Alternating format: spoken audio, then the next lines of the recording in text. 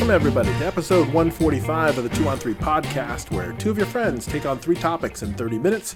You should follow us at 2 on 3 pod on Twitter, and you can send us email at at 2on3pod.com. You know how much we love to hear from you.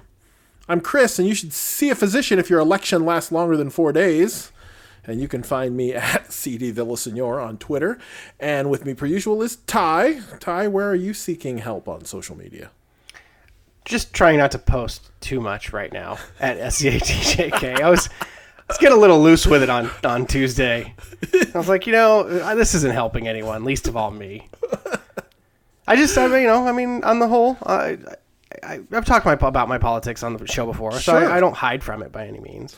Yeah, but there's this. It's a bubbling cauldron of Twitter is a bubbling cauldron of poop right now. So, we'll round back on that in the OT when we do. All right, yeah, we'll save it for the end. That way, if you don't want to hear about it, you can turn it off before we get there. But today we're kind of pretending we're other people.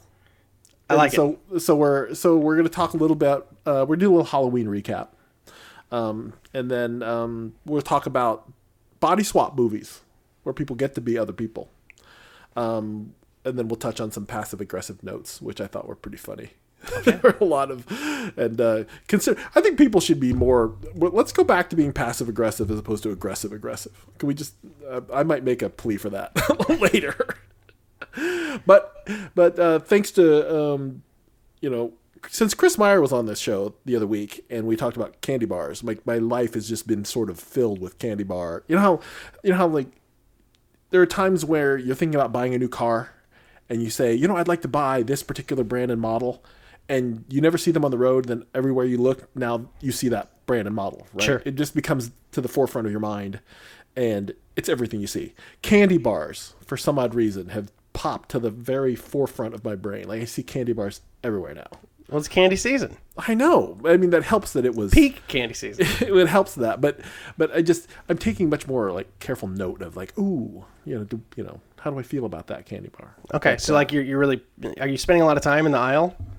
I tend to I slow rolled the aisle the other day. Are you increasing your COVID risks so you can browse the candy bar aisle? In two different places. I had to go get a greeting card, so I was at the drugstore.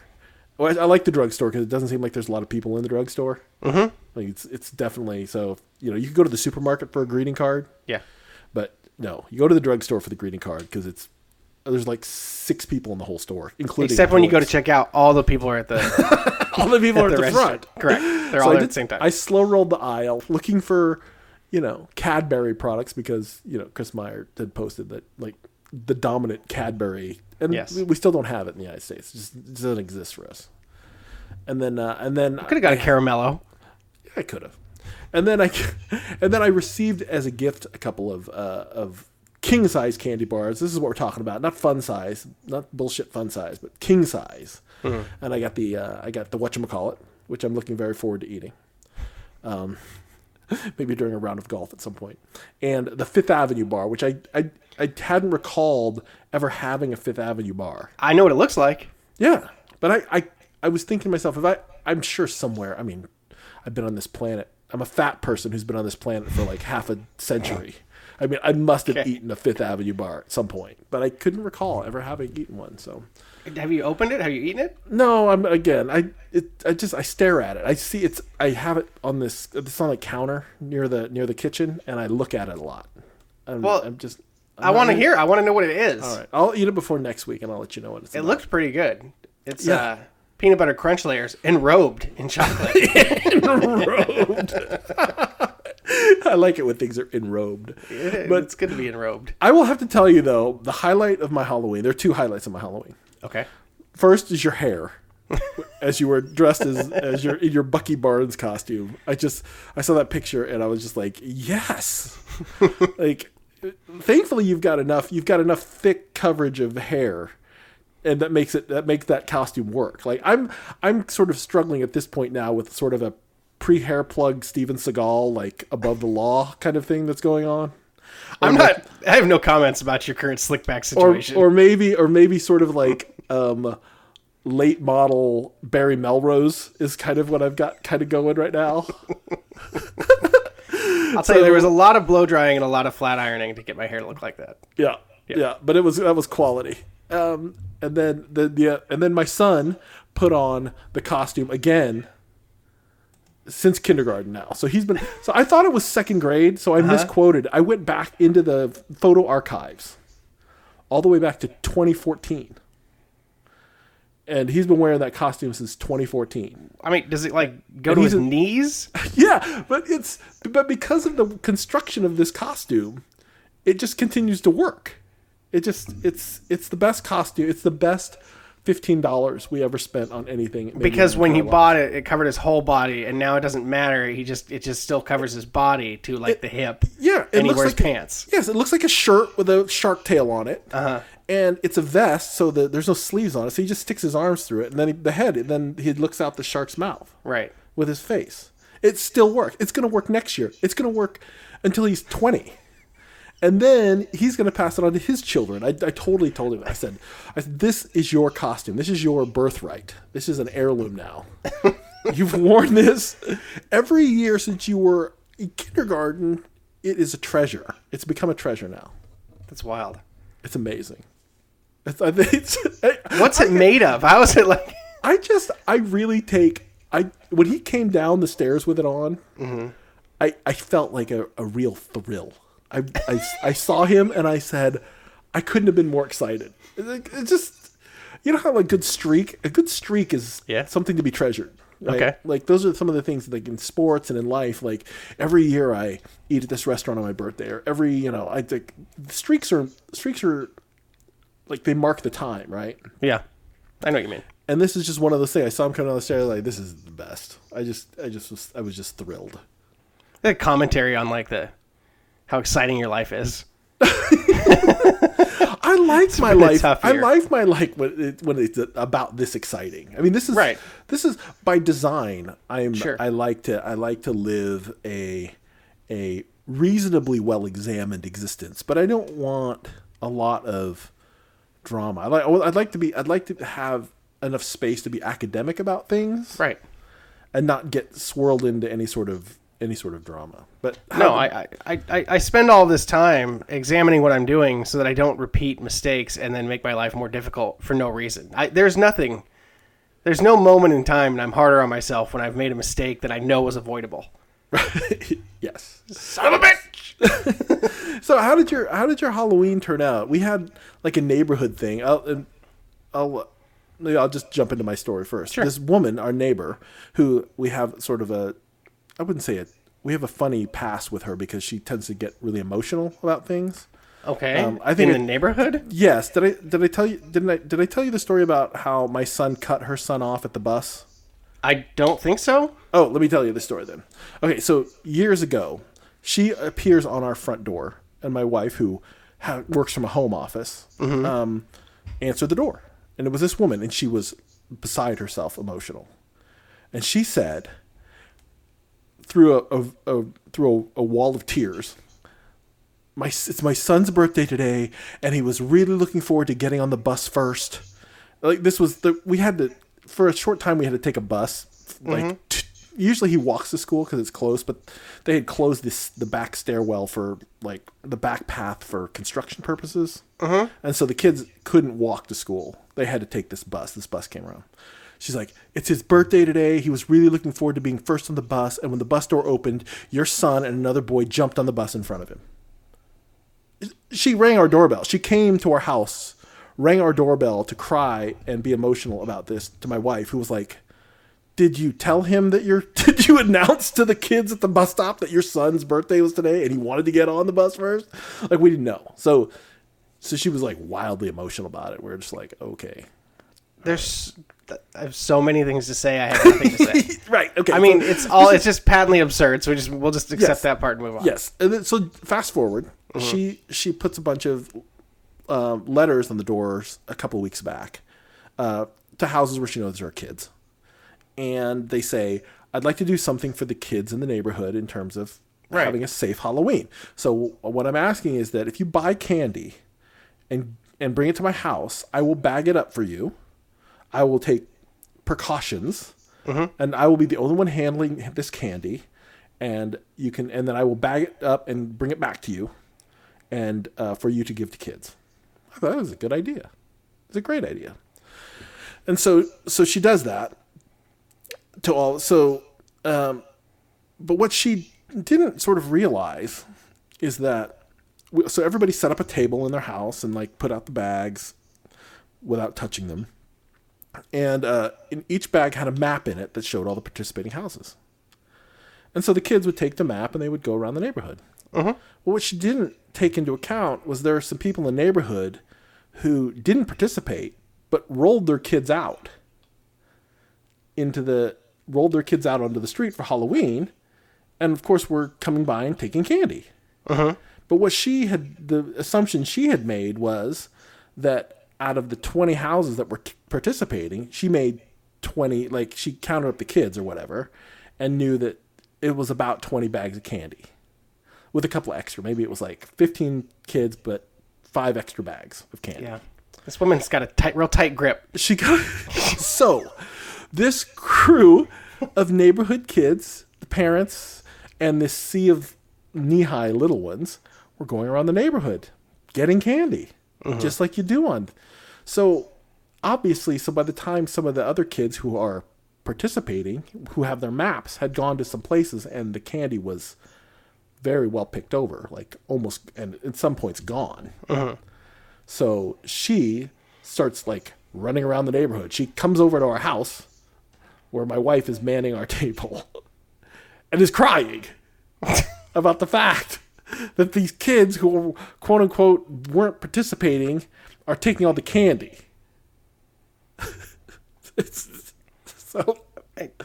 So I was, of course, my wife and I were just standing there. Like, of course, we kind of expected, we had a little extra candy. And my son had run around the neighborhood earlier and collected candy. So I sort of took some of his bags out of his bag. I said, hey, just look in the bags and look what candy you don't like. And let's put those bags back on our table. And if no one collects those bags, you can have them back. Right. Or just make a list and I'll just go to the store tomorrow and get you whatever you want. Because it's on sale anyway. Yeah. So anyway, that was our Halloween drama. But it was a nice. It started out as this really nice idea. Yeah. But she had made some assumptions that as Halloween wore on, turned out to be poor assumptions on her part. Well, I mean, you put out the bowl. It's got to be enough. She knows there's assholes in the world, right? Like, it's not even like if the people like these are regular. I don't think it's even weird. Like that people went around like, oh, went to the door and it was out there, right? Mm-hmm. It's here. I don't know that you're doing this special for the specific club that you've put together, right? Golden tickets, right? Where's I'm your not ticket? read in on your deal. I just thought you left some candy on the porch. That's right. Kind of what we're doing. Yeah, that's pretty funny.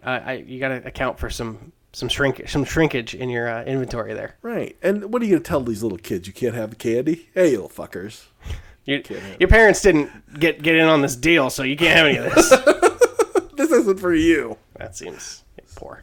Go screw off. No, we just did the home thing, like I talked about. Had the kids. We did a ghost hunt in the yard. So instead of Easter eggs, like there was lollipops and candy dressed up like ghosts in the trees and stuff, and it was a fairly nice day. So it was nice to be outside for a while. And then later on, I had the kids trick or treat inside the house, and I put on 3 different costumes. So I had my Bucky Barnes Winter Soldier costume, and then I swapped in. I had this like a Skull and Crossbones t-shirt on underneath it, and then I swapped in a leather like a motorcycle jacket, and then I was just Keanu Reeves at one door. Okay. Like, hey kids, happy Halloween. They didn't know what it was, but my wife was laughing. And then we don't know who Keanu Reeves is, Dad. Yeah. And then I swapped the t-shirt out for my X-Men t-shirt, brushed my hair up real quick. There you go. I brushed it up real quick, and then had the mean Wolverine costume. Like I was all rude to them when they came to knock on the door. Bub. Did you call them Bub at any point? I did. Nice. Awesome. Yeah. That's great. We also had like an indoor. Each of us made up our room as a stop for Halloween. I had the thriller tutorial, dance tutorial. and then we had like a witch's brew and some snack, and then my son made. I thought he made Jello shots, to be honest with you, but it was just. It turns out it was just regular Jello. So I was like, "Oh, this is bullshit. This is a bullshit party, bud." I thought it was gonna be a good time. Yeah. Anyway, that probably should have been a segment, but that was really kind of like our open. It was a long prologue. But it was an important prologue. I had a good, all in all, despite some emotional neighbor, I had a pretty good Halloween. Yeah, that lady sounds like she might need maybe a pill or something. Perhaps. I think she's got a good heart. I think she's just kind of spun up. You know, she's like the Tasmanian devil. You know, there's just a whirlwind that just exists around her. Yeah, I think she's just holding on real tight. Maybe a little bit. All right, let's go to segment 1. All right, so in segment 1, which might be a double segment.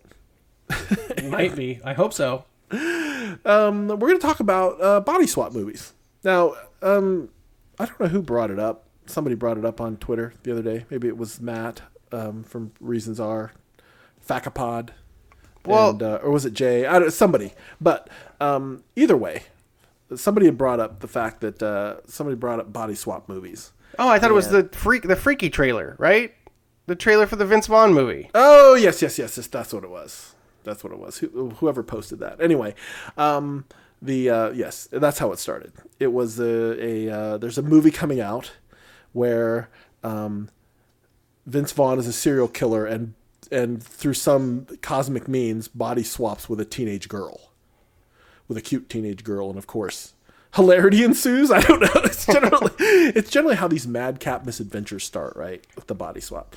So this is a very it's always a very interesting.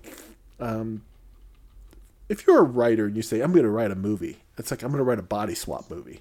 It's always like, it's hard to find something new, right? Mm-hmm. This is just, the Vince Vaughn thing just strikes me as the hot chick, except he's a serial killer instead of being Rob Schneider.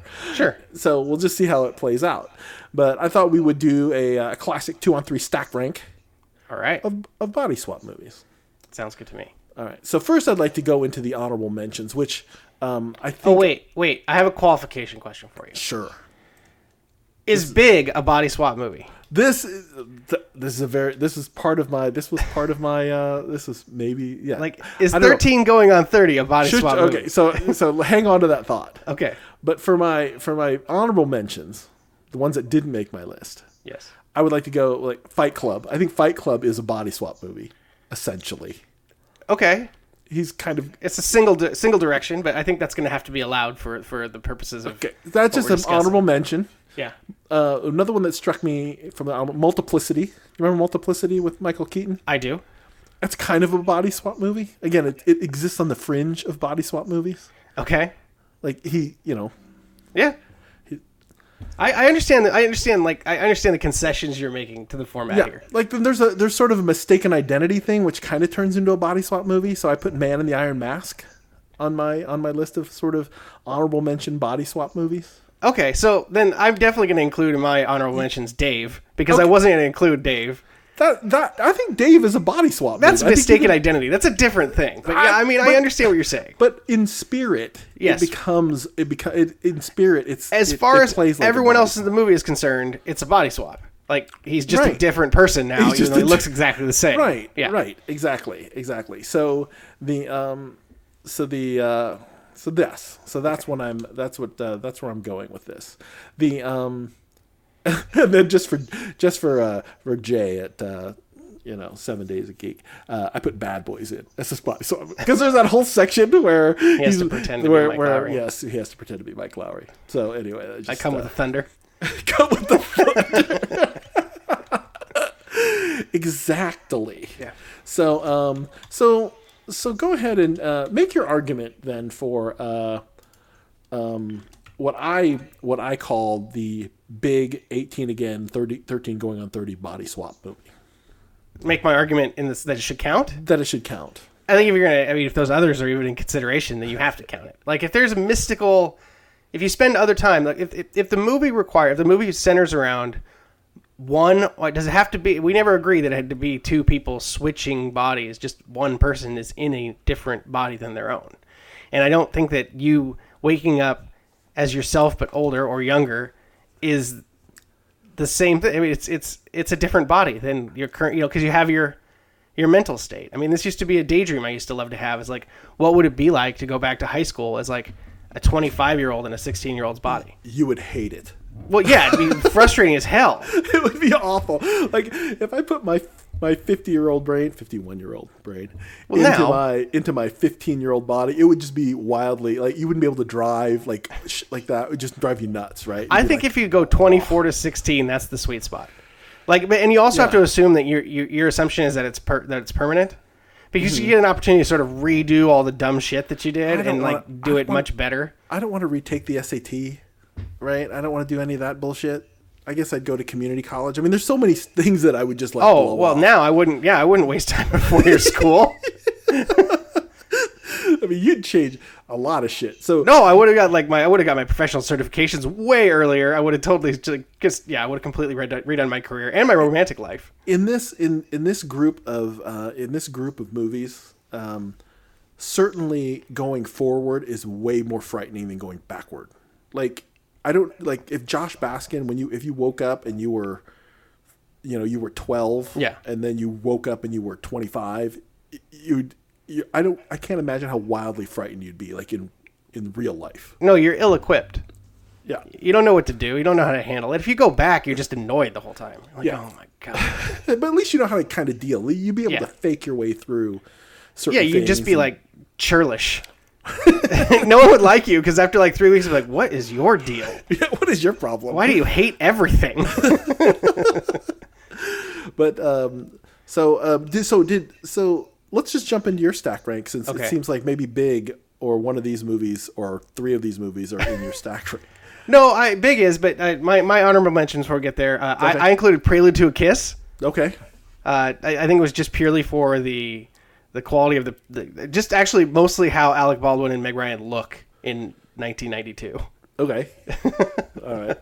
I included The Change Up, a recent Jason Bateman, Ryan Reynolds, very forgettable body swap movie, but it's Bateman and Ryan Reynolds. These are two funny guys. Right. I will watch that. Like, you put that on, I'm not going to complain. I'm an attractive single dude who gets laid a lot. I'm a dad. I'm a straight-laced dad. Let's swap. Yeah. Okay. I put original Freaky Friday. Okay. I think that the special effect in original Freaky Friday was always really, really. Well, it's also just it's the first time you get to see Jodie Foster like become her real self, because she's really good at acting like an adult. Right. Yeah. And then I had 13 going on 30 just on the outside looking in there. All right. I hear you. Okay. All right. So number 5 for me, Vice Versa. Judge Reinhold, Fred Savage, Haunted Skull. Yes. Okay. So this was also my number 5. Okay.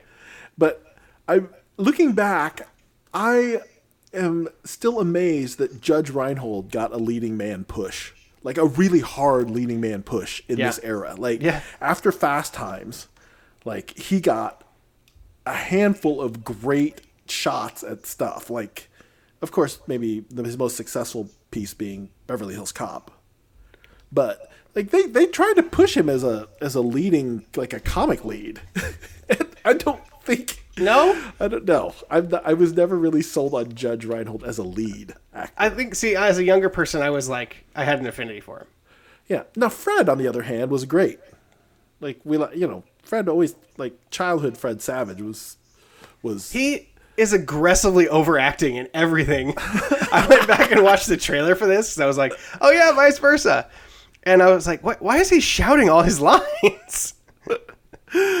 That's true. He's just chewing scenery. But what I like about Vice Versa specifically is that it is one of the few body swap movies that deals with the fact that his parents are divorced, and then he has to go. So Judge Reinhold, the dad, once he's in Fred Savage's body, has to go live with his ex-wife as her son, and that's like a fairly meaningful part of the movie. Right. And it just as an adult now, like as a kid, that's funny, and he's like, he's like, leave me alone, mom, or whatever. But as an adult, it's like, can you imagine? I've got to go live with my ex-wife, and she's gonna like boss me around like a child.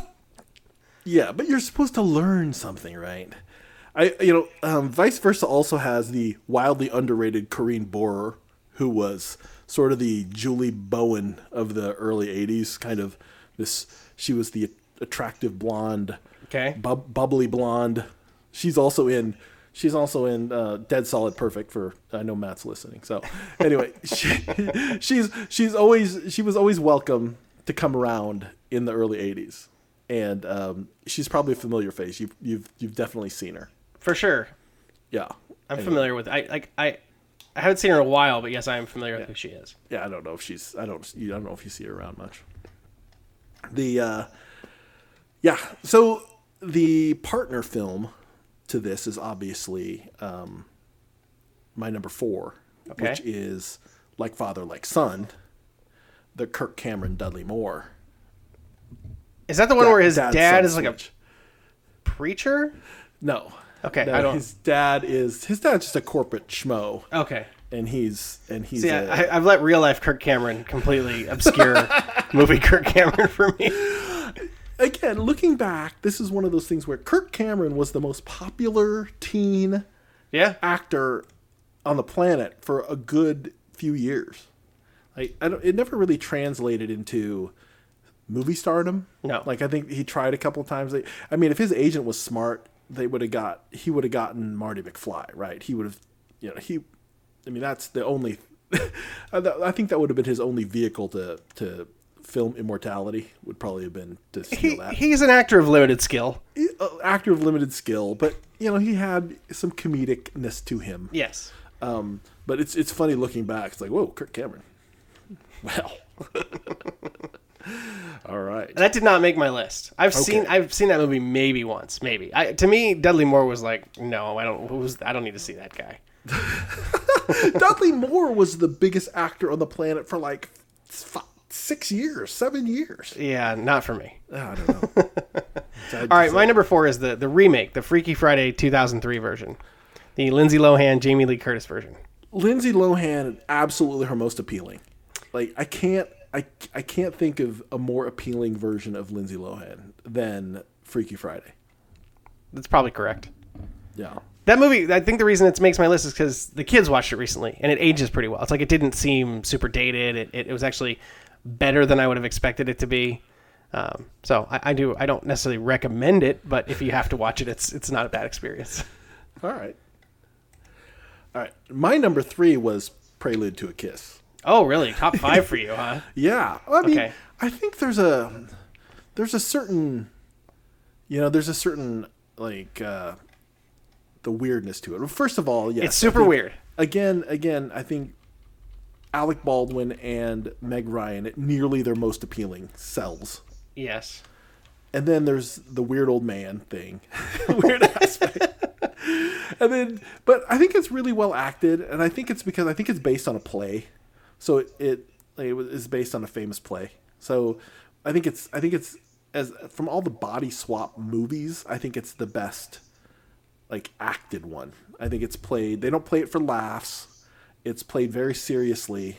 Yes. And it's played very sort of tragically. You have a woman who is getting married, but she just wishes her whole life could be over. She could skip it all and just get to the end. And then you have this old man who's lived his life, and he would like to go back and do things over again, and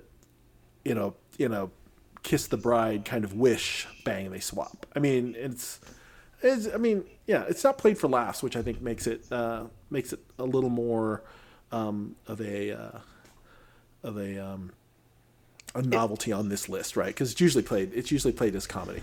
It wouldn't have been the worst thing if they had written a little bit of comedy into this movie. Particularly because they bail out at the end because it's 1992, and so when Alec Baldwin goes to kiss the old, spoiler alert, when he goes to kiss the old man, because it's still Meg Ryan in the old man's body, they sort of it's like a snap cut immediately. He never has to really kiss the old man. No, and if he had to kiss the old man and they were being serious, then I think that maybe I could stick with you that it lands. But that's the gay panic in 1992 wasn't going to allow that to happen. That is obviously a producer-director decision, because Alec Baldwin would have totally kissed an old man for movies. He would have done it for acting purposes. He's getting paid. How much is he getting paid? I would kiss an old man right now for $10,000. Less. Less. I would kiss an old man on the mouth for like, I don't know, $5,000 less. Okay, let's. If anybody knows But an old sidebar, man, what's the sidebar, least- if what's the anybody, least- what's the least amount of money you would take to kiss an old man right now? Does the old man have any communicable diseases? No, he's just an old man who just who you might think is your wife. Has he been quarantining? Yes, he's been taking all the. He's old. He's been taking all the. He's been alone. Yeah, I mean, what? Few $100? $500. $500 For how long? How much? Open mouth? Just one good sort of like New Year's Eve style kiss. Soft lips. Yes. Yeah, like, meaningful, like 3-4 seconds. Like you're not. You're not. It's not a peck and a dash. $500. $500. Yeah. I'd do it easy for. Maybe less. I might do it for like buy one get one free Big Mac coupon. Is the old man gonna like it? How into it is he gonna be? I don't know. It depends how good you are. Fair enough. Maybe. Fair enough. Okay. What's next on your list? Next on my list, again, does this qualify? I think it's going to have to, given the circumstances we've discussed already. Jumanji: Welcome to the Jungle.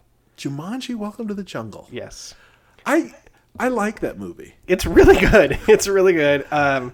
It's really the whole thing with The Rock and the superpower of smoldering and have a nerd being in The Rock's body and experiencing that would be like for the first time is it's really played really well. Everyone's upset. I didn't see the sequel. Okay, it's fine. It's actually not quite as funny because the body swap isn't the same. Okay. There's a different scenario. For Oh, the it's body like swap. Danny DeVito, Yeah, Danny and it just- Glover kind of thing. It's for me. It just wasn't as much. Like Okay. the concept was worn a little thin by that point. All right, but The first one's really good. Yeah, Nick Jonas. Mm-hmm. Yeah, Yeah. I like that movie. I think the movie's good. It's very entertaining. The premise is good. I like the updated Jumanji, and again, The Rock doesn't do enough comedy, to be honest. Yeah. He always brings a little humor even to the action roles, I think, in general, because he's just sort of incredulous all the time. Wait, what are we waiting on for The Rock these days? Because I mean, he was in every movie. Like every 3 months, he was in a movie for the last 5 years, and now because of COVID, like he's just sort of. I mean, they've obviously the movie schedule's fallen off a cliff, but Yeah, I have no idea what's coming out. Every time I see one of those coming to theaters Thanksgiving, I go, yeah, sure. okay, I'm not, but good for you. All right, my number 2 is Face Off, Okay.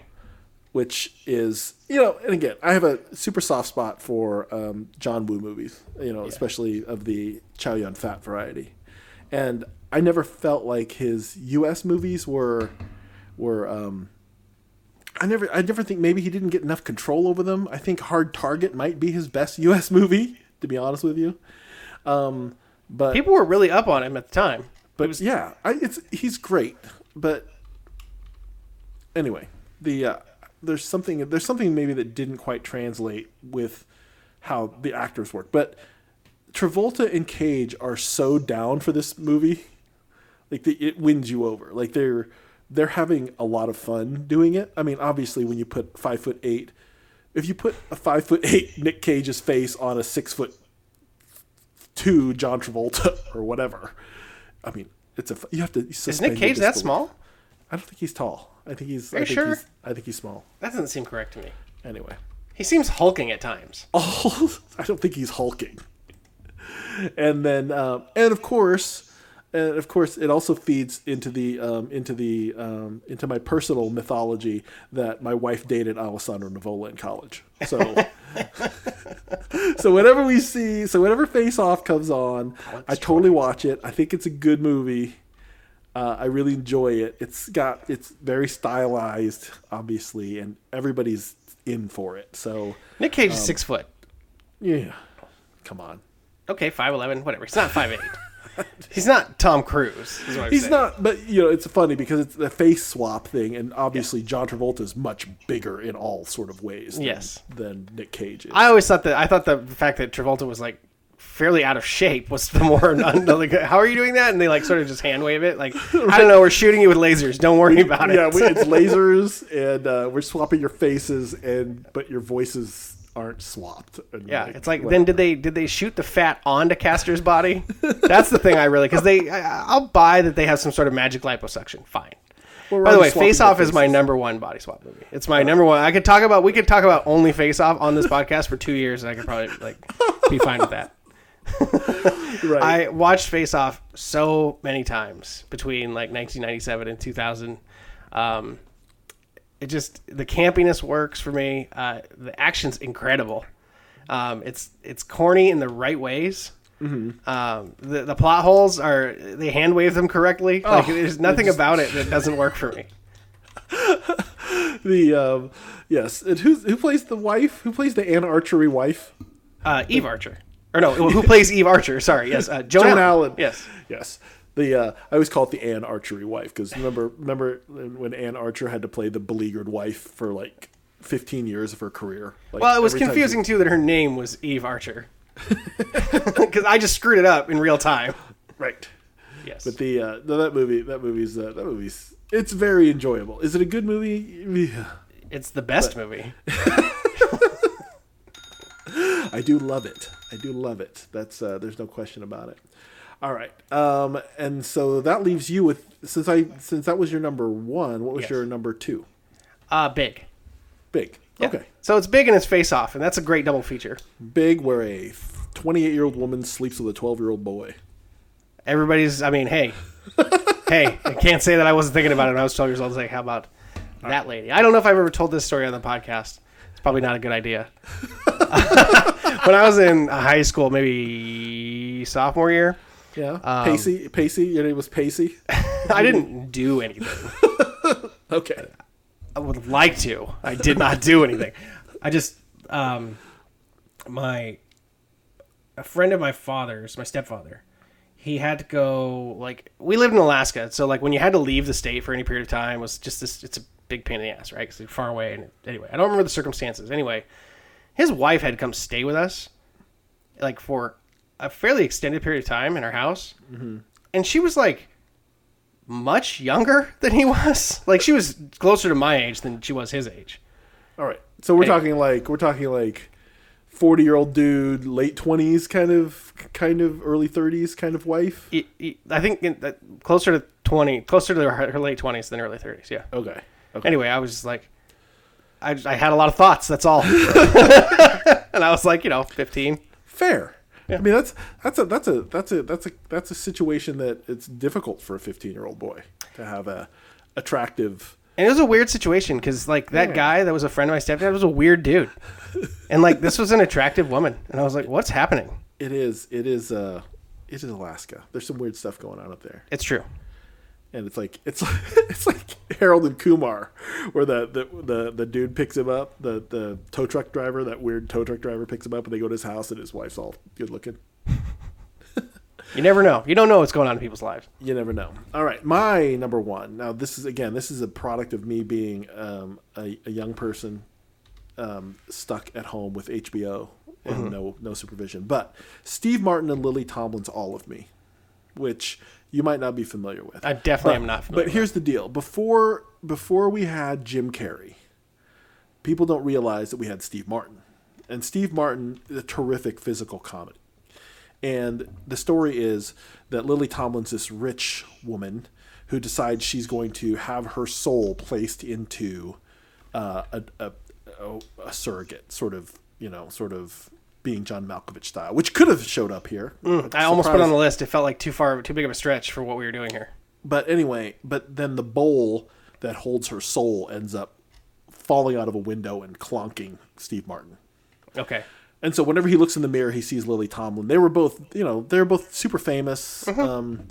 It's just a great movie, and Steve Martin is super funny, and it's one of those things that it ran on HBO every day for 4 years, and I watched it a ton. And there's the spiritual guy. I always remember her name was Edwina Cutwater, and he would. There's this whole scene where it's and the accent plays the Indian accent. It's put Edwina back in bowl, and yes, and then Steve Martin's trying to figure out how to get Edwina Cutwater's soul out of his body and back in the thing and get her on to moving on. But I see. But they share. That's your number one. Yeah, I mean, it has such a. Again, I think like I said, I credit it to the fact that I watched it 100 million times when I was like 10 years old, and it's really funny, and I really like Steve Martin, and I think we forget about Steve Martin because he doesn't work anymore. Like he doesn't make movies anymore. Man, Steve Martin's so funny. I remember having all those for some odd reason. Like his comedy albums ended up in my house, and I used to listen to those Steve Martin records when I was way too young to get most of the jokes. But so as I grew up with Steve Martin, as he got super famous, I've always been a huge Steve Martin fan. So okay. No, I like Steve Martin. He's great. Yeah, it's a great. It's probably dated. It's probably difficult to watch now, but it's a comedy. It's like all the things sort of hit. Like he's very physical. It's a very physical comedy role, and Steve Martin was rarely ever funnier than that. So yeah, it's like sounds like this. You like it for the same reason that I like Vice Versa. It's of a time. It's got a distinct 70s feel. Yeah, like a late, like a early 80s kind of like feel. Like Vice Versa is 1988, and it feels exactly like 1988. Yeah, that's good. So if there we go, there's our body swaps. And if you'd like to throw your opinion into our body swap stack rank, please say so in Twitter when we post this. As maybe you'll get being John Malkovich into your list, which it just sort of occurred to me. So it probably should be there. I don't know if it qualifies. It's more of a fantasy possession movie. Which is a body swap. I'm sorry. I'm putting The Exorcist in for my favorite body swap movie. So there you have it. All right. Last segment. All right. Where are we on time tonight? Oh, we're doing pretty well. We're fine. All right. So, passive aggressive notes. So there's, as often we will sort of mine the internet for fun things, and these passive aggressive notes. I'm not a mean person, like by nature. Like I tend not to try to throw things in people's face, like in a hurtful way. Like I'm always joking about stuff, but there's something amazingly hilarious to me about the anonymous note, because I think I could be, if I was anonymous, I think I would be much more apt to like smash people. But I'm not the kind of person who can smash people to their face. It's just not who I am. But so I felt like some of these notes were just really funny, and because I think it sort of appeals to my inner desire to be mean, but also to remain anonymous, be seen as friendly. Well, see, I have conflicted feelings with this because I'm definitely the kind of person that would put up a sign if there's a need for a sign. But then also I find the responses funny, even though I would be very irritated. But I also wouldn't. I would pick my sign wordage very carefully because people are asking for it on some of the signs they put up, trying to get people's behavior. Sure. Correct. I can't remember. I wish I could remember. I put up some sign at the work bathroom one time, like just basically like, "This is disgusting, and we all have to use this. Can you please keep it like under control?" Something to that effect. Could you just please have regular diarrhea as opposed to explosive diarrhea? Just what is going on? If you just leave it like you found it, please, or at least try. Right? Please try. Yeah. So the like this first one, it's like someone posted a note that says, "Please remember to date the food cans. Thanks." Mm-hmm. Of course, you've left yourself wide open for the uppercut here, which is tried on 3 occasions to date cans. They only think of me as a friend. That's just a dad joke response. Which again, why it sort of appeals to me. What one did you like? I really like the one where the woman puts up the sign. Well, I shouldn't say I know it's a woman. I guess I'm making an assumption because it's a reindeer mug. But the sign says, "People know not to touch my mug." It is the one with reindeers on it, and people know. Okay, right. So you've clearly been a problem. You've made problems for people about the mug before. That's the thing, right? Like, so there's an established pattern of behavior, and then the response is just so great because it's a picture of everyone touching the mug at the same time, and this caption is, "We can't help it, it's so beautiful." And they've pinned it up right underneath the other sign, and that's classic. That's like, I don't know. Christine's really upset that somebody keeps using her reindeer mug, but let's give her a hard time about it anyway.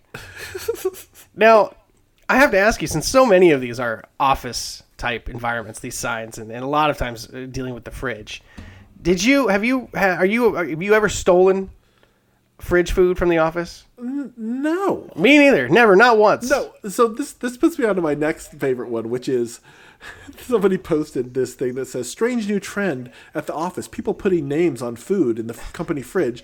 Today I had a tuna sandwich named Kevin." Which makes me laugh. I mean, I don't, even when I had roommates, I never even ate my roommate's food. Like, I've always been wired to, like, if you leave me alone, I'll leave you alone. And I don't really violate that very frequently. I remember, like, getting very, like, maybe overly frustrated one time when someone had obviously stolen my lunch out of the fridge. And because my days were so tight, my allotted window to eat was so small that I don't have time to go. You were victimized? Yes, I don't have time to go do something else. You're a lunch victim? I have been a lunch victim. It never happened again because I raised hell about it. So at the company that we both work, people know not to steal my lunch. Because I will beat the shit out of you if I find you. No, in the company we both worked for, when I worked in the Portland location, there was this, and at Josh Woodtoss will back me up on this. There was this rash of lunch theft, and it turned into this giant reply all. Like, it became this.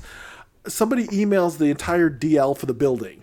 It's like, who fucking stole my lunch? And it just kept going on, and every day, and it was like, God damn it, my lunch. And like, it was not. And of course, at some point, executives are like having to get on the operations people, like, we can't, stop, you need to stop this, please stop whatever's happening with this, with whatever's going on here, because it's embarrassing. But the person just would not let it go, and the person, I guess, was just sort of emboldened by this whole thing and just kept stealing the guy's lunch. Psychopath behavior, though. Oh, it was so bad. You're at work.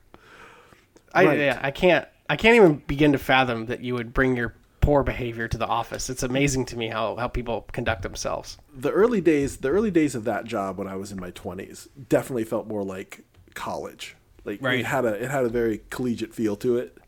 Like, there were a lot of young people working there, and everybody was sort of kind of half off their rocker and like working hard, but like we weren't very professionally mature. Yes. Well, I'll tell you that even when you worked there later, and I was in my early 20s, it was still like that. Just maybe not for you. Yes, I had graduated. Right. Beyond that. Yeah. But yes, that's funny. The yes, there's a picture of a refrigerator. Uh-huh. Where the person had labeled all the food not Debbie's. So fuck you, Debbie. You eating my shit. This is not yours, Debbie. So how do you feel about the one? And I'm sorry, did you have something else to say about Debbie's food stealing habits? I thought you were bookending the office theft there with that one. No, that feels more like a roommate thing to me. Like, not Debbie's. No, in my roommate years. Mm-hmm. We ate out so much that there was never any sort of like, and I wasn't going to steal your leftovers, for God's sake, from the restaurant. So, no. So basically, the only thing we ever, as a single person with a roommate, all we ever had in the kitchen were condiments and leftovers, and no one was stealing any of that. Right. So, yeah, you were welcome to all the ketchup you wanted. I used my roommate's deodorant a couple times because I couldn't get to the store. Did you tell your roommate? He figured it out and then he got mad. I was like, sorry, I'll buy you another one. I just haven't had time to go to the store. It's not on purpose. I don't want to do this. Like, I think it's gross too. But we I also shared deodorant in high school. Like, wouldn't you ever like sometimes be like, oh shit, I'm out of you after football practice, like your buddy be like, hey, can you loan me your pit stick? Yeah. And whatever. My roommate was a fastidious type. He enjoyed me touching his stuff. Yeah. Don't you touch my stuff. So how do you feel about this one where people use the ketchup and mustard to leave a note on the table that says, "We waited 30 minutes, no service"? Bad. Terrible. You know, I always feel like people who are cruel to restaurant workers, like, deserve a certain... There's a special place in hell for those people. Also, did it ever occur to you to stand up out of your chair and go tap somebody on the shoulder, or just, go back to the host or the hostess or the bartender and be like, "Hey, we've been sitting over here for about 15 minutes. Just walk. I mean, that's the easiest route to a free meal, first of all. Uh-huh. You just walk up to the hostess and the manager and say, "Excuse me, but we were seated 30 minutes ago and no one's come to take our drink order or our food order." But instead, you got up the balls to do low-level vandalism. Right. Like, you're so scared to have a conversation because you're just so entitled. Yeah. Right. When I was in college, we would eat at this place called, well, I don't know. They have Macaroni Grill. Like, I don't know if they have Macaroni Grill anymore. It's around. Yeah, but it was it's one of those larger chain Italian type restaurants, but they give you the paper. They give you the paper tablecloth, and we'd always strike up a nice conversation with our server, and so we'd start making a graph on a tip graph on the thing, like when they would come fill up the drink, the tip graph would go up. Mm. And like I'd make a graph, like what time it was, and what the percentage was, and I would and as they came by and did good things, I would just like tick it up, and then once it got to 20, it would just level off. Yay! Like I'd write "Yay" with a big smiley face on it. All right. I wasn't being an asshole. I was just like, "All right, thanks for the good service," and that's it. Okay. I mean, I hear you. I was young. It's kind of maybe an a-hole thing to do, but I thought it was cute at the time. Yeah, I mean, I think that also people don't want to have confrontation, but they do feel aggrieved, so they're willing to like write notes. Like the people do the receipt note. Yes. Right. Yes. Like I've definitely written a receipt note once or twice. Yeah. Which is just a coward's move. Yeah, like you tip them low and say you never came back and asked me. You never came back to refill my water or something. Yeah, I mean, it's not even memorable enough for me to... I don't know. I think I drew a penis and wrote, "Here's a tip." One time. Not great. Not great. Oh, God. Pretty bad. I very rarely stiffed a server, but I have. But it was egregious. I mean, it was it was exceedingly poor and malicious behavior that I was getting from the server. Yes. Okay. So, do you remember Kachina? Sure. That's what it was. You drew on the paper? I used to frequent the South Center location quite often. Okay. Yeah. So we got really poor service there, and I think it's mostly because we were just youngish dudes, and I think the service is like, I'm not going to bother with those guys because they're not going to tip me anyway or whatever. I don't know. But she wasn't very cool. She was like extremely just off-putting and rude the whole time, and that's where I drew the penis on the table with the crayon. So, real cool by me. I guess, she was right if she thought we were going to be dicks. Right. Yeah. You were young. The last one I was going to mention was the one here where the boyfriend has unclogged the drain and used the hair, the enormous amount of hair to stick, make it basically a murder sign on the wall that says, "I unclogged the drain" in hair. But I can relate to this because it's really gross to have to clear out the drain, especially when you're not the one that is the creator of it. Because your hair is now clogging up the drain all that long. Hey, look, I clean up after myself. Your Winter Soldier hair is all clogging up up after myself. That's all I'm asking. See, that's what I'm saying. It's like if you just clean it out every time, there is no need to unclog the drain. Right. It is a daily maintenance type situation. As you get out of the tub or the shower, scoop it up, chuck it. If you don't want to touch it, even though it's your own hair, grab a piece of toilet paper. I don't care. And it's clean because you've shampooed. Take it with you. This is, I mean, the person who did this, and I'm just assuming, as this dude is not going to get to make out with his girlfriend for quite some time after this. I don't know. Like, if I'm dating you and I do this to you and you don't at least partially laugh, then we probably need to break up anyway. Believe me, this is. I'm going to bet this is headed for a breakup. Most likely. Anyway. All right. Well, you know what part of the show this is? Now comes the part where we throw our heads back and laugh. Ready? Ready! Dad jokes of the week. Woo!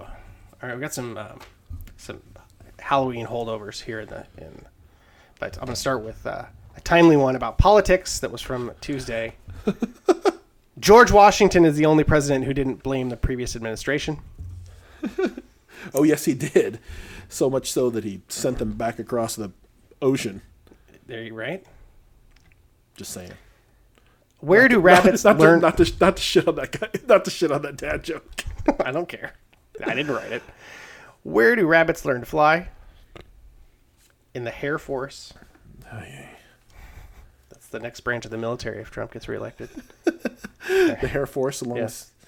By the way, the sidebar, the Space Force ad I thought was had potential. Okay. I know I posted it a little while ago. I didn't notice. All I know about it is they're using the Star Trek logo. Star Trek stole. Anyway, we'll go into that some other day. Oh, from the. Yes. It's the Apollo. It's right. Star Trek stole the Apollo logo. Well, still, I don't think you wanted your Space Force launch to look like the United Federation of Planets. Well, I mean, I do. I like the United Federation of Planets. It's not Space Force unless your communicators make that noise before you talk. Why don't mummies go on summer vacation? They're afraid to relax and unwind. I like this one. I think this is supposed to be. Yeah, this is supposed to be the last one. I'm gonna save it. Okay. What do optometrists give out on Halloween? Candy corneas. Oh God. There's a long joke here that the punchline is the spirit was weak, but the spirit was willing, but the flash was weak instead of the flesh was weak. Okay. And it's a long story about trying to take a picture of a ghost, and I'm not even gonna bother. Is it a Captain Boomerang joke? No. What's that? It's a Flash joke. Oh. The superhero Flash, Flash okay. was weak. The Flash was weak joke. He was weak. Yes. I like this one for Halloween. Dr. Frankenstein entered a bodybuilding competition and discovered he had seriously misunderstood the objective. Dr. Frankenstein as Amelia Bedelia.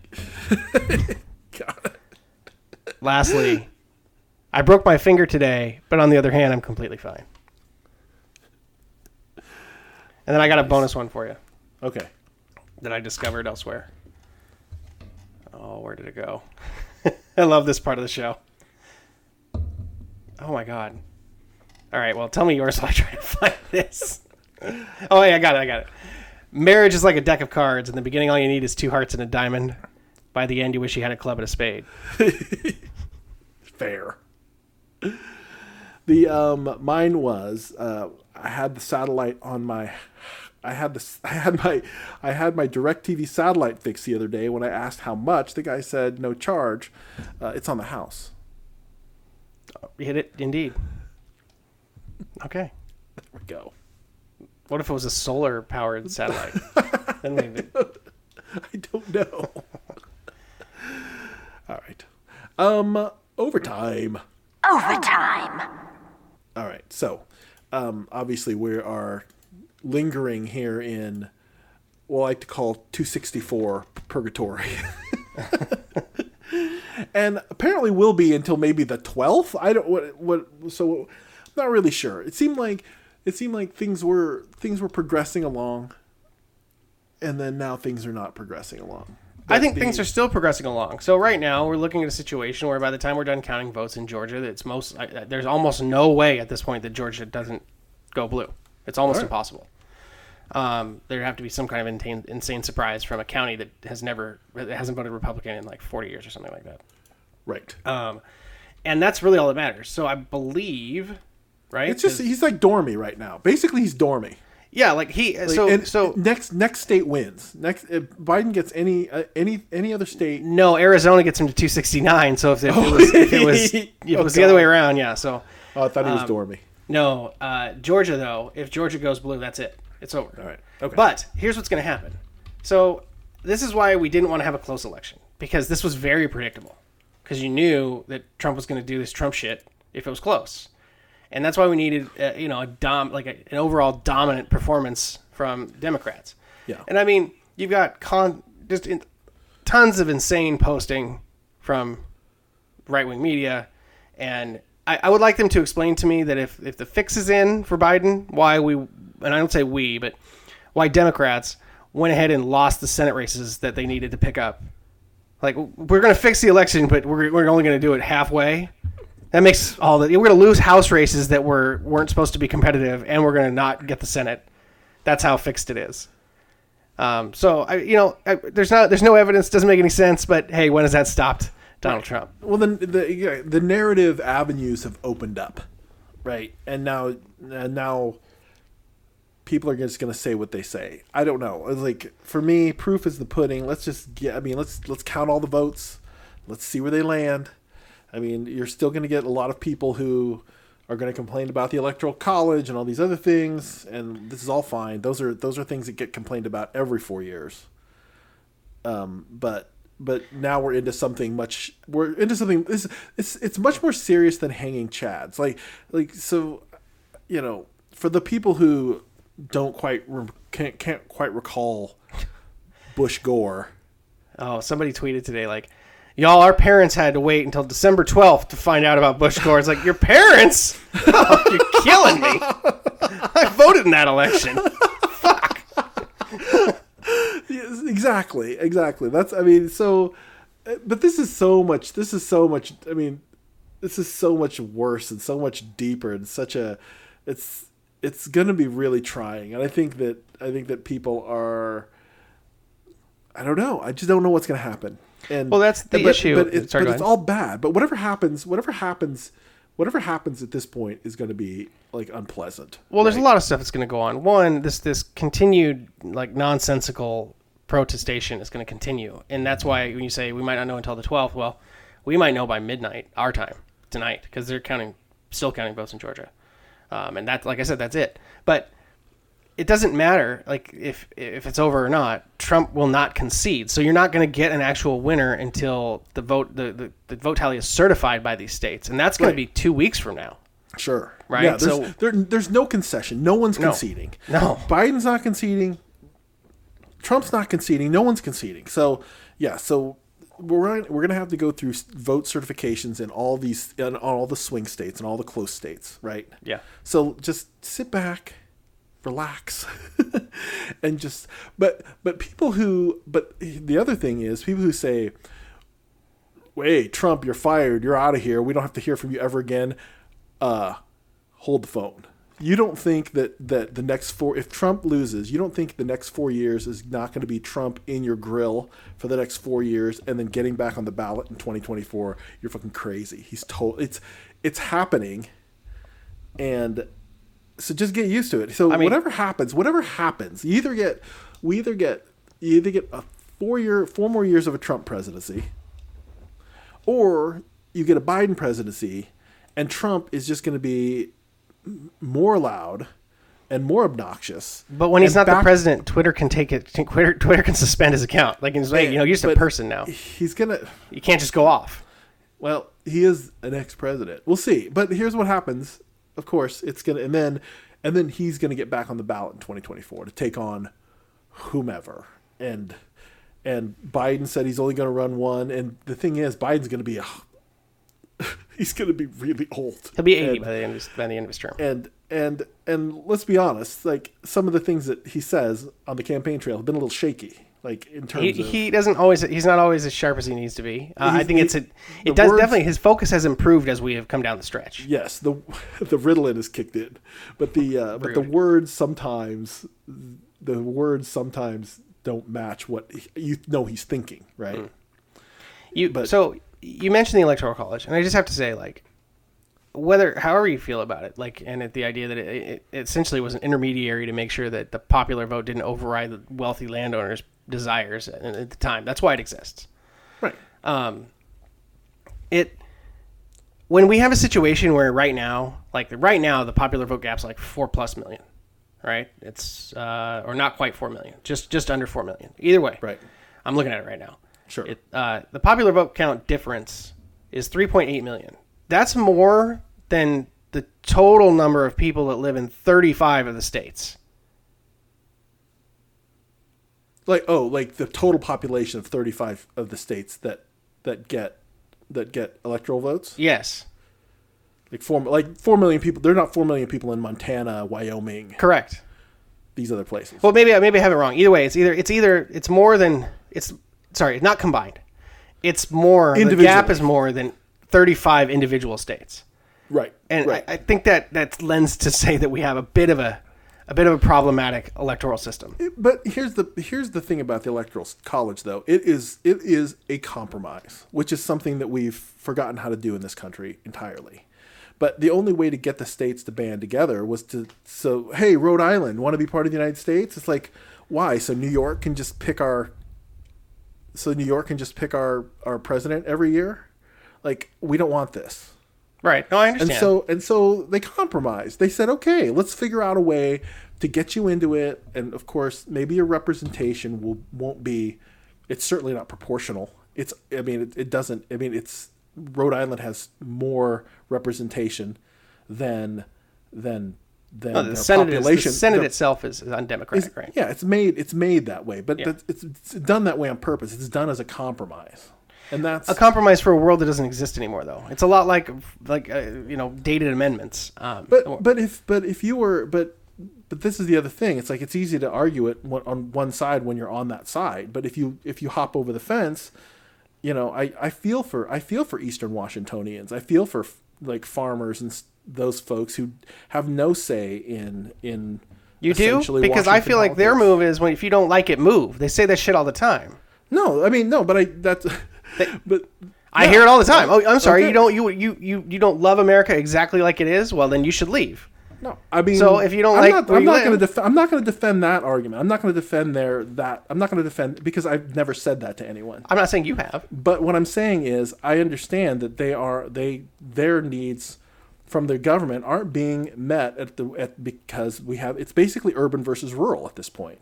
But how does that mean that their needs aren't being met? I disagree that their needs aren't being met. I think that maybe their desires aren't being met. With regard to a culture conflict, sure. But are their needs not being met? Are the policies not serving them because they don't? That's really not how it functions, right? I mean, it's not like farmers aren't getting subsidies when there's a Democrat in office. It's representative. Their representation in the state of Washington is low because they're the lower population. I get it. They have they have most of the land and very little of the say, which is, and that's all I'm saying. I mean, that's all I'm saying. I understand where you can feel very disenfranchised by it, and feel like you're on the outside looking in.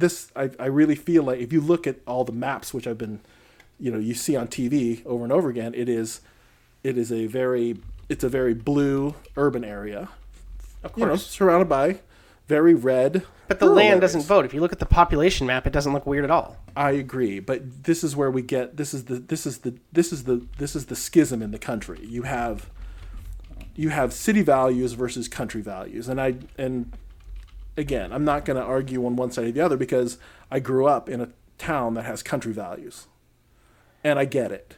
And here's the thing, though. No one's stopping you from having conservative values. Conservative values aim to restrict the rights of others. There's nothing about, now if you want to get into an argument about whether or not you should be able to discriminate at someone with your business because that's how you feel about their life and your religion, that's an argument that at least I can understand where you're coming from. But this whole, the thing with access to abortion. Now, you may believe that it's one way, but no one is telling you that you have to get one because it's legal for others. Whereas the restriction, so the equality isn't about the representation of their need. If they were being ignored and they weren't the quality of life was low and everything like that. But I think that in reality, most people who want more progressive policies want things to be better for everyone. And that includes people who don't want to vote for those policies. It's not that much different than when, the tribalism that's associated with the Affordable Care Act, right? People hate, it's unfavorable when it's called Obamacare. And then when you tell those same people it's the Affordable Care Act, suddenly it's like a 75% approval rate. So it's just that the association, the brain worms, honestly, the poisoning that's gone on in the media ecosystem has just been, it's caused this rot that's created this false world that exists. And so it's not a false world. It's a real world that exists. Maybe it's based on what you might consider false pretenses, but they're real. But it's very real. There's a very real There's a very real divide between urban and rural people in this country. And I think that's where you're seeing things start to even out, which is making it interesting. I mean, from a extremely political high standpoint. turnout. Yeah, so you get but the red votes include people that like believe in QAnon and think that Donald Trump is a pedophilia warrior. I don't have, and that's not a small portion of the electorate. That has nothing to do with anything that I'm talking about. This is, I mean, you've obviously jumped into into these details. What I'm telling you is that we have very much it's very close to a 50-50 Senate, and the House of Representatives is getting a little more even this time through, and we have a presidential election that's essentially a coin flip. And so it's not gonna, that's what I'm saying though. It's a 4 million vote difference in a country with 180 million eligible voters. So it's a coin flip in the sense that even when the electoral college is finished, like if these counts are done the way it looks like they're going to be finished, it's going to end up being like 285, not 270, because Pennsylvania, Georgia, and Arizona and Nevada were most likely to all be blue, and it's not going to be as close as it looks at the moment. And it's not like, the people cover it like a horse race. It's not the votes exist. It's not it's just because the order that you're counting them there's no lead. You know what I mean? Like it's only because that's how counting works that it appears to be close. Yeah. And frankly, the media has an incentive to portray it as close. Yeah, but I mean if you're looking at 4 million people, yeah, I mean it's maybe a 10% difference, right? But the rhetoric is such that we have armed people trying to stage an assault on the Commonwealth City Center in Pennsylvania, in Philadelphia, because they believe that some crime is occurring and that they need to go intervene on behalf of, I don't know. I mean, if this was really happening, don't we think the law enforcement would be part of this? Or, I mean, if there was real evidence, it's just out of hand is my point. It's like, I'm all for representative government, and I would like to give people who don't have as much say as they need to have. But at this point, we're not dealing with a shared set of facts, so it's not even like they're voting with information that's accurate. It's just tribalism. Like you see celebrities like Kevin Sorbo saying, "I've never seen anybody driving around with a Biden flag. How's this guy get any of these votes?" And it's like that's your attitude. Just dumb. Well, that's just dumb, right? But that's. I'm not trying to generalize. It's not illegal to be dumb. No, I know it's not. But it is when you have decided that you reject science and you reject just actual facts. I mean, I don't know how else to put it. Well, we can't get. I mean, this is the battleground for facts is also another issue that we're dealing with in this country, and.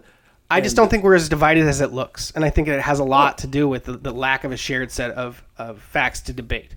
As you and I have talked about before in this podcast, that governance is supposed to be about the different ways to accomplish basically the same thing, not some holy culture war. And it's insane now. And I mean, I don't know when exactly it started. You could point a lot of different fingers at a lot of different things. I think one of the things that is missing from our politics period is there hasn't been a message about populism that's been popular basically since FDR, and I think the country is kind of to some extent crying out for it, that they want someone to rescue them from sort of the predatory capitalism that they exist through on a day-to-day basis, a large majority of people. And I mean, FDR did like 20% socialism after massive pressure from activists at the time, and they wanted to make him president for life. Right? He got 3 terms. Like the guy was like crazy popular. He did a lot of shitty things in addition to delivering, positivity to a lot of people. And then there's just slowly been this dismantling of that state where we were trying to give people a leg up if things weren't going so well. Anyway, I've kind of got far afield. My point is simply that to me, if you haven't had a Republican president win a popular vote, in like 9 elections. And since Reagan? Yeah, that's probably correct. No, yeah. Bush. Since H.W. Bush. Well, yeah, are we talking about 2000? Because that's in question, right? No, not W. Bush. H.W. Bush. Did he win popular? Dad. Yeah. Okay. So that's, I mean, so that, I mean, again.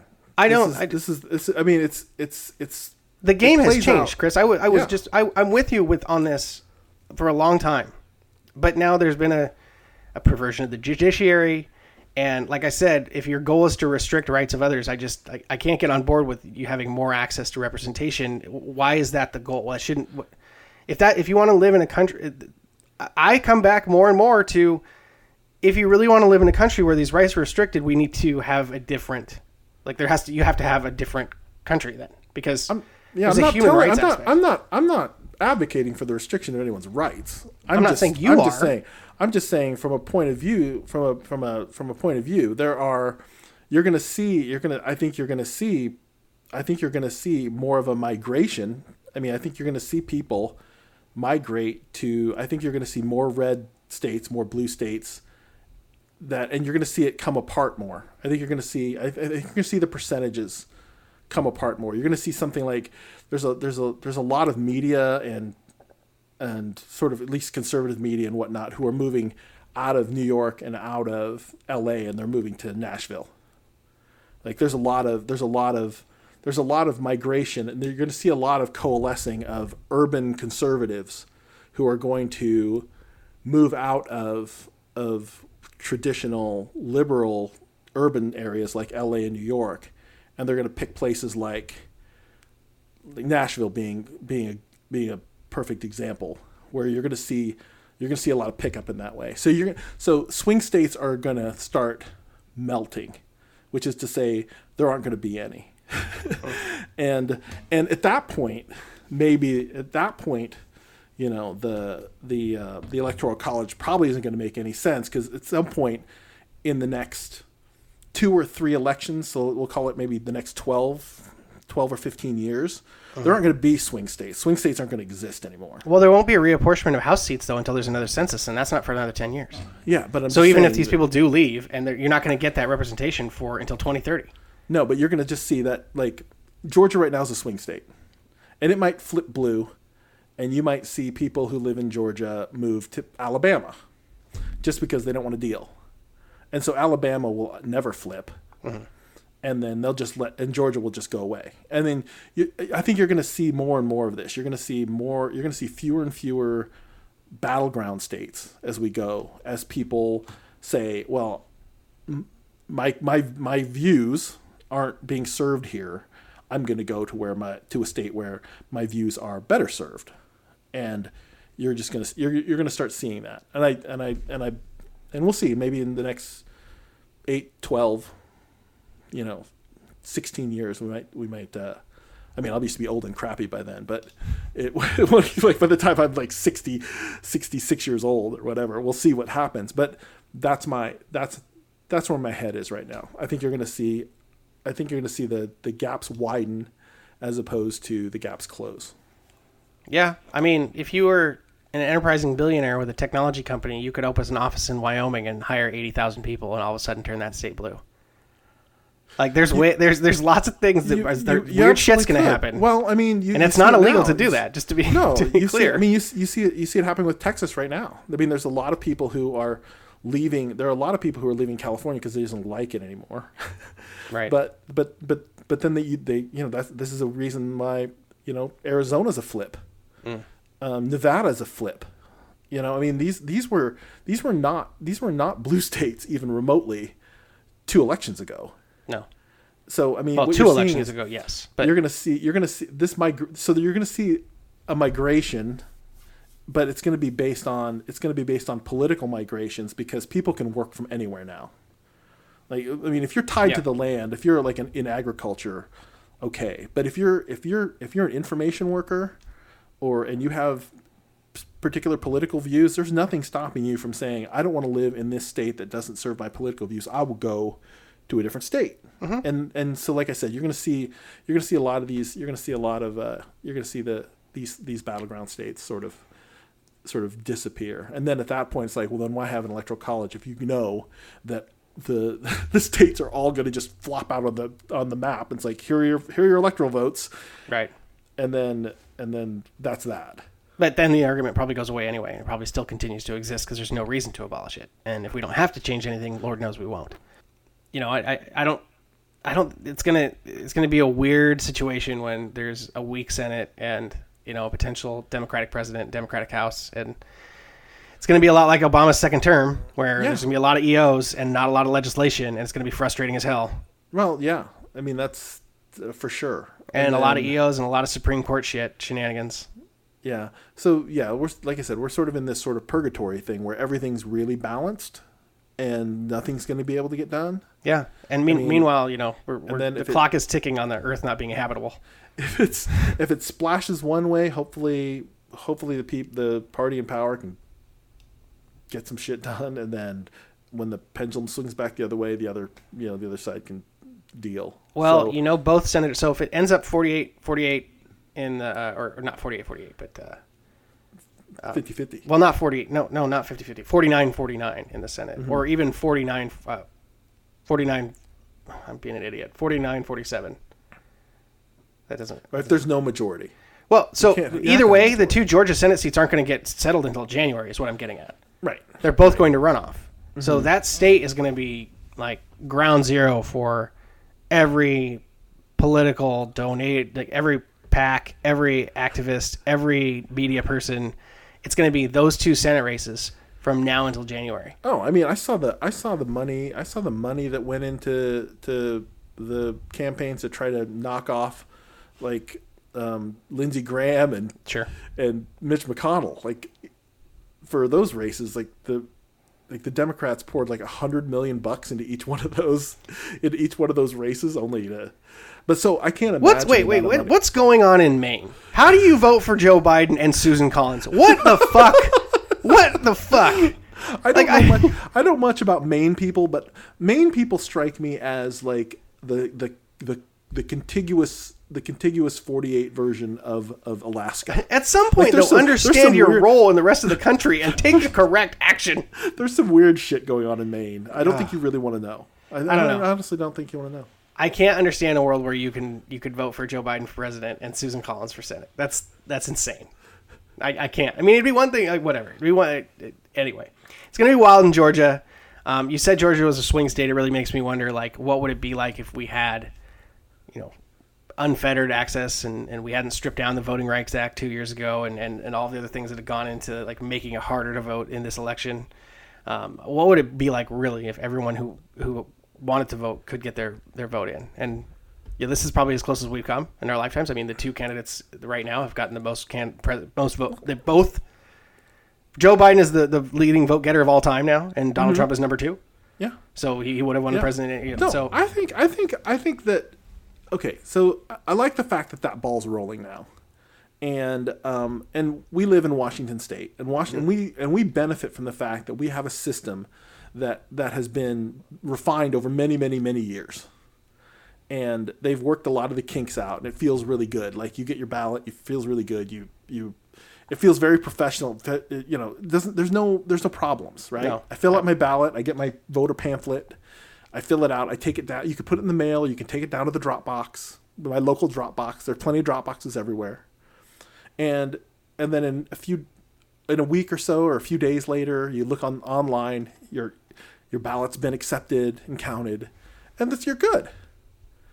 But I look at states who tried to implement. I mean, COVID's been obviously a big reason that people didn't want to go out to the polls or shouldn't have to go out to the polls. Mm-hmm. But when you rush these kinds of systems into place, like it's going to open you up for these kinds of issues. Well, and Trump created a huge part of this problem by telling his people not to use the mail-in voting, because this whole red mirage, blue ketchup thing that's occurring from election day, votes get counted first, and then the mail-in votes get counted after. It probably wouldn't have been this severe if he just chilled with his bullshit about mail-in voting. If you get a ballot, fill it in, put it in the mail. Yeah, that's it. And again, we're in for a bumpy ride here the next couple of weeks for sure. The lame duck period is gonna be some wild shit. I want to see what the pardon list looks like. The pardon list is going to be amazing. Can you self-pardon? The pardon list is going to be amazing. That's all I know. It's going to be awful. I don't know. Is he? I'm Is he going to even pretend to do anything? Or is he just No. going Oh my to God. tweet and watch news, Oh, right? I guess that's Jesus. all he did anyway. Oh. But This is going to be so bad. it's going to be bad. All right. All right. All right. Well, that's our show. Hopefully you stuck around for our politics talk, and even if you didn't, we hope you're staying safe and staying healthy, and we appreciate you listening to the 2 on 3 podcast. If you don't already, of course, please subscribe and a review via your favorite podcast provider, and don't be shy about sharing your thoughts and suggestions for the show. We'll be back next week with more pop culture, life strategies, and maybe we'll know who's president. But until then, Peace.